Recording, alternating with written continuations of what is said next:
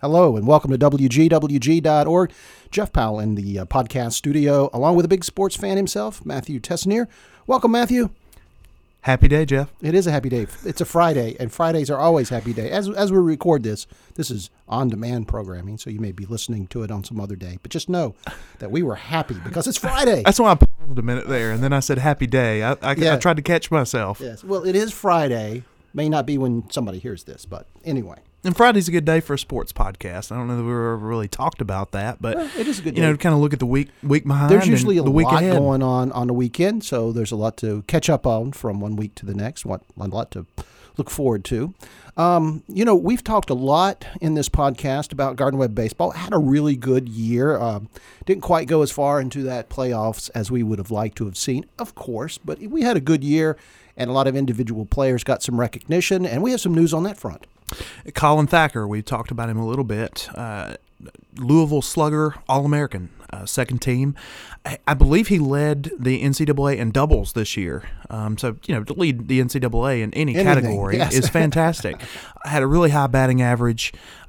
He will be playing in the Coastal Plains League, which has teams, I believe, in North Carolina, South Carolina, maybe Virginia this summer, to kind of try to continue to build on his success and to get him ready for future college seasons. Do we know what team he'll be on, just for those who I might want to follow? believe he is on the High Toms, and it is escaping me at the moment now which city that's in. I have no idea, but you can look it up. You could look it up pretty easily. GWsports.com, and you'll find it really quickly. That's our source and a really good source, and all of our sports information guys, and a lot of our Gardner-Webb sports news and stats and those kinds of things come from those guys. They do great work over there.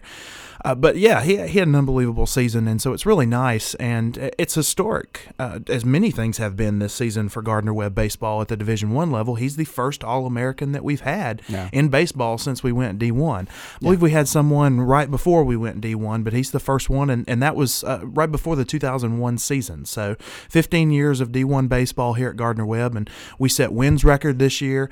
I believe we set or tied wins individual record with Brad Hames, the senior pitcher, and then we've got our first All-American, and so we've had quite a good season this season with the Gardner-Webb baseball all around, and hopefully, certainly, we've got good seniors who are headed out, and we'll have to replace them as you always do in college sports. But hopefully, again, as we've said in the past, it's something we could build on. Okay, well, we were talking last time about the NBA playoffs. We were wrapping up those conference finals. Now we're going into, we've already started, I guess, in the finals. So catch us all up on that. On the finals. And the Warriors have won game one of the finals as we record this, but I think there's some important things that we've learned from the last two rounds and seeing what they did. They were down 3-1 against the Thunder, and coming into the finals, having to win 3 games to get there, I thought, are they going to be out of gas? Or are they going to be tired? But they didn't apparently, and I think their depth is one of the big reasons why. They really got a huge effort from their bench in game one of the finals. 45-10, they outscored Cleveland's bench, and that really made up for the fact that Curry and Thompson, the stars for the Warriors, had 20 combined points. They shot horribly. A guy off the bench that most casual fans would have no idea who he is, Sean Livingston, scored 20 by himself. And so I think it's an important thing to note that their bench play shows the importance of depth when you get this late in the season. They played almost 100 games, or about 100 games at this point, and that is just, you're going to be tired when you play that many basketball games, football games, baseball games, whatever it is you're playing as a professional athlete, all the travel they have. And so I think we did, maybe we are seeing some fatigue. Maybe with Curry, his injury kind of sidetracked him here in the playoffs. But I think the depth is incredibly important to note, because I really think that without that last night, the Cavaliers were down by about 15 points at one point. They came back, they tied it up. And then the Warriors looked like they'd kind of lost it. Well, at that point, Warriors coach Steve Kerr, put his bench in, had players like Livingston out there. They started, hitting everything, had all this tremendous energy, which is what you want off your bench. You don't need tired people coming off the bench. You need somebody to give you that energy and that spark.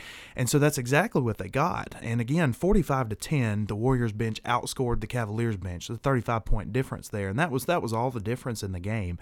And so I think that's just one thing that we're going to have to watch here. Can the Cavs bench produce throughout the finals? And they've certainly got good shooters. They've got experienced players coming into the series. If you looked at both benches, I think you could have made an argument that both of them are equally as important. But I think, when you have Curry, you have LeBron, you have Klay Thompson, Curry's sidekick, you have Kevin Love and Kyrie Irving, LeBron's sidekicks, the stars are going to do what they're going to do, but there usually is somebody who comes in a Super Bowl or a World Series or an NBA Finals and surprises you. And we got that certainly last year. Again, a guy who a lot of people have not heard of, even though he's been an all-star and he's been an Olympian for the U.S. basketball team, Andre Iguodala.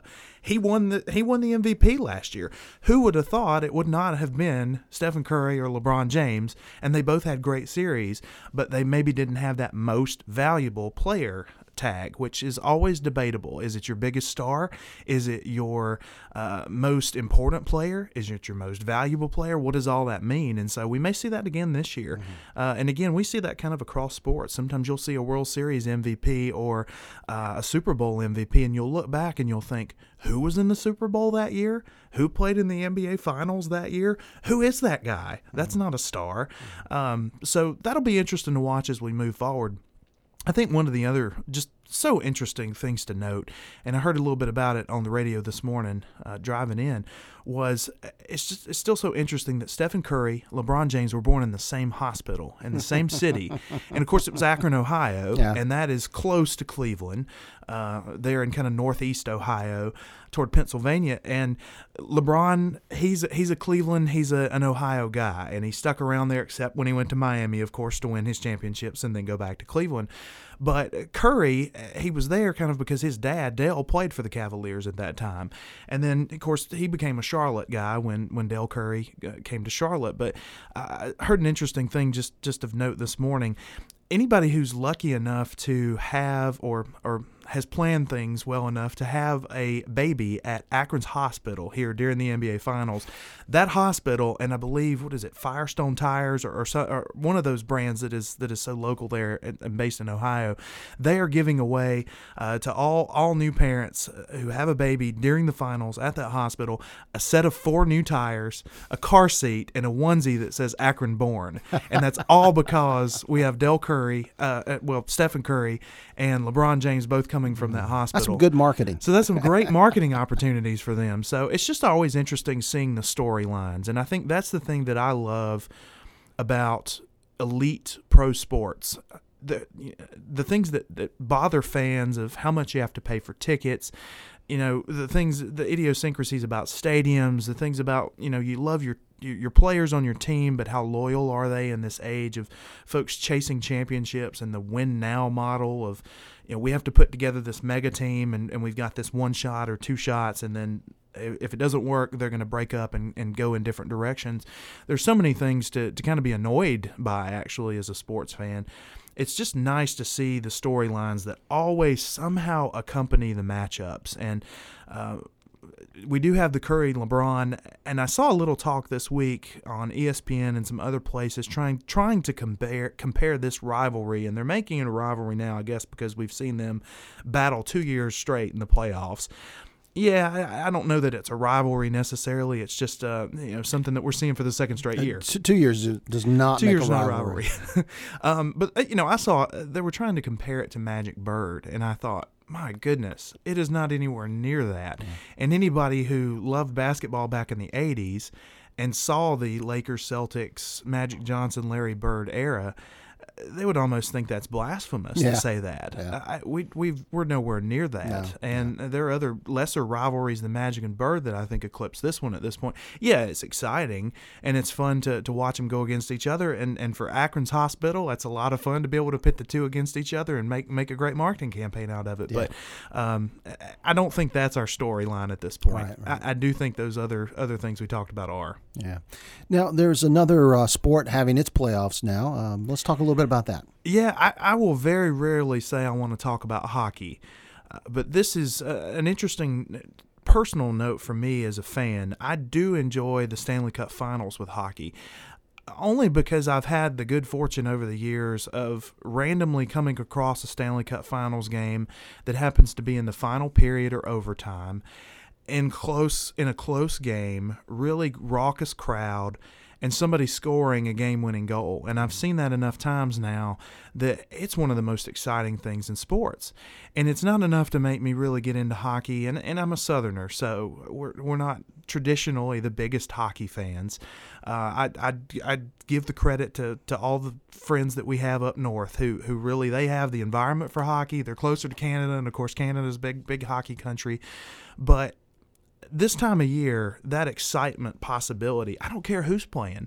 When you've got all those fans going nuts and you've got a close game and somebody scores a game-winning goal, it's hard for me to not get excited about that and get interested in it. So I will stop and watch. And we've had that with the first two games in the Stanley Cup Finals this year between Pittsburgh and San Jose. Both games have come down to the wire, and they've both been won by Pittsburgh at this point. But they've been really close. They've been really exciting, and we've either had a late game winner in regulation or a game winner in overtime. So, it's one of the two sports that would probably surprise anyone who talks to me about sports on a regular basis that I'm interested in at all. And, of course, playoff hockey is one. The other, Olympic swimming. Nobody would ever guess that I love Olympic swimming. Thought you were going to say synchronized swimming, but no, but it would be almost as surprising. And honestly, I'm not a big swim fan myself, but Olympic swimming is one of those things that when the Olympics roll around, it's one of those things that I love watching. That is one of the things, Summer Olympics, that people do watch with great anticipation. And the Americans traditionally have done very well in the swimming categories. Yes, we have. And for me, it has nothing to do with Michael Phelps and Ryan Lochte, the two major swimmers in the last dozen or so years for American men's swimming. Even before, I believe, Michael Phelps got on the scene in the 90s, I just enjoyed watching it. It's incredibly fascinating to watch how fast they can swim through the pool. And when it comes down to a couple of guys and it's who touched first and just seeing those replays, it's really exciting. Yeah. And, it doesn't hurt that I'm pulling for America in the Olympics with anything. Sometimes there are underdogs or someone from another country that is fun to watch and get behind. But I think that's why, as Americans at least, and hopefully for every country around the world, honestly, we enjoy watching the Olympics, is because it is a chance to pull for the home team. Right. And maybe something that our whole country can unite behind, which is very rare in professional sports or even college sports in America. Yeah, that's true. They're coming up pretty shortly in Brazil. Yeah, they sure are. And, of course, there's been a lot of conversation about the Olympics with concerns about water quality and Zika virus around the world. And the politics and the economy in Brazil as well. There have even been calls to postpone, delay, or move the Olympics, which at this point I just don't think can be done. But I think we're getting too close now. Yeah, I think so. I think if we're too, this is a major thing that the country spends billions of dollars on and bring people, of course, from all around the world to. Yeah. If we're going to try to postpone or delay or something 2 months out, I think that'd be pretty difficult. That would be major. Yeah. But we have seen actually a couple of players saying, I'm not gonna play. Mm-hmm. I know Pau Gasol, a Spanish basketball player. He plays in the NBA, but he's from Spain. Both him and his brother are from Spain and have played on the Olympic team in the past. And I believe he said this week, actually, I'm concerned, and I think it was Zika for him. I'm concerned about that. I don't know that I want to go. Mm-hmm. But there's also been a lot of talk. Are players going to say they don't want to go, particularly with basketball and certain sports that have a certain timeline, because they actually just want to rest and they don't want to fool with it? Good out. Yeah, it's a good out. It does. It provides you good opportunity maybe to think, okay, maybe I can not have to play here, and my country won't think that I'm not serving it and representing it in the way that I should. So it may be a good opportunity for them to just not have to bother with it if they're looking for that rest. All right. Talked about Olympics a little bit. The one other thing of note, as I kind of sidetracked us from talking about the NHL playoffs and talking about the two surprise sports that I enjoy, the other thing of note about the NBA and NHL playoffs, I think for us to talk about, is the fact that Bay Area, that San Francisco Bay Area in California, has just been the dominant scene for sports this year. The Super Bowl that the Panthers and Broncos played in back in February was in Santa Clara at the San Francisco 49ers new stadium there. And now we've got NBA playoffs in Oakland. We've got the NHL playoffs in San Jose. And so that whole Bay Area has just had, I'm sure, millions and millions of people all year long. They're watching some of the biggest sports events of the year. And my wife and I were talking about it this week. I think it's incredibly interesting that, when you think about that area, San Francisco, of course, is a destination. If you're traveling for a cultural city in America, for the history that's there, for the very unique nature of it. But when it comes to all these sports teams and all these events, San Francisco's kind of on the back burner for all of these. The 49ers play in Santa Clara now, so the Super Bowl was in that stadium in Santa Clara. You've got San Jose, which is actually a bigger city population-wise, and is actually, I think, the 10th most populous city in the country. And then you've got Oakland with the NBA Finals. And so despite it being in the San Francisco Bay Area, you've got all these other cities that are dominating the news headlines there. And I just think that's an interesting note, because when I probably throughout the course of my life as an East Coast guy, when I think about San Francisco and that whole area of California, that's the city I think of. I don't think of Oakland. I don't think of San Jose or Santa Clara, certainly not Santa Clara. And so it's just really interesting to see how much has happened there. And honestly, you could, if you look at a couple of years timeline, you can lump San Francisco right in there with it, because the Giants have been in the World Series in baseball a couple of times and won it here in the last 5 years or so. So maybe in a way that is right now kind of the destination and the place to be for sports. We think of Los Angeles and we think of New York as, of course, hubs for everything, especially entertainment in our country and cultural interests. But from a sports standpoint, San Francisco's the place to be right now. All right. Matthew Tessnear, the big sports fan. If you've got questions or comments for Matthew, just email us here at the station. We'll pass them along. It's info, I-N-F-O, at WGWG.org. That's the big sports fan for this week. We'll see you again in about a week's time.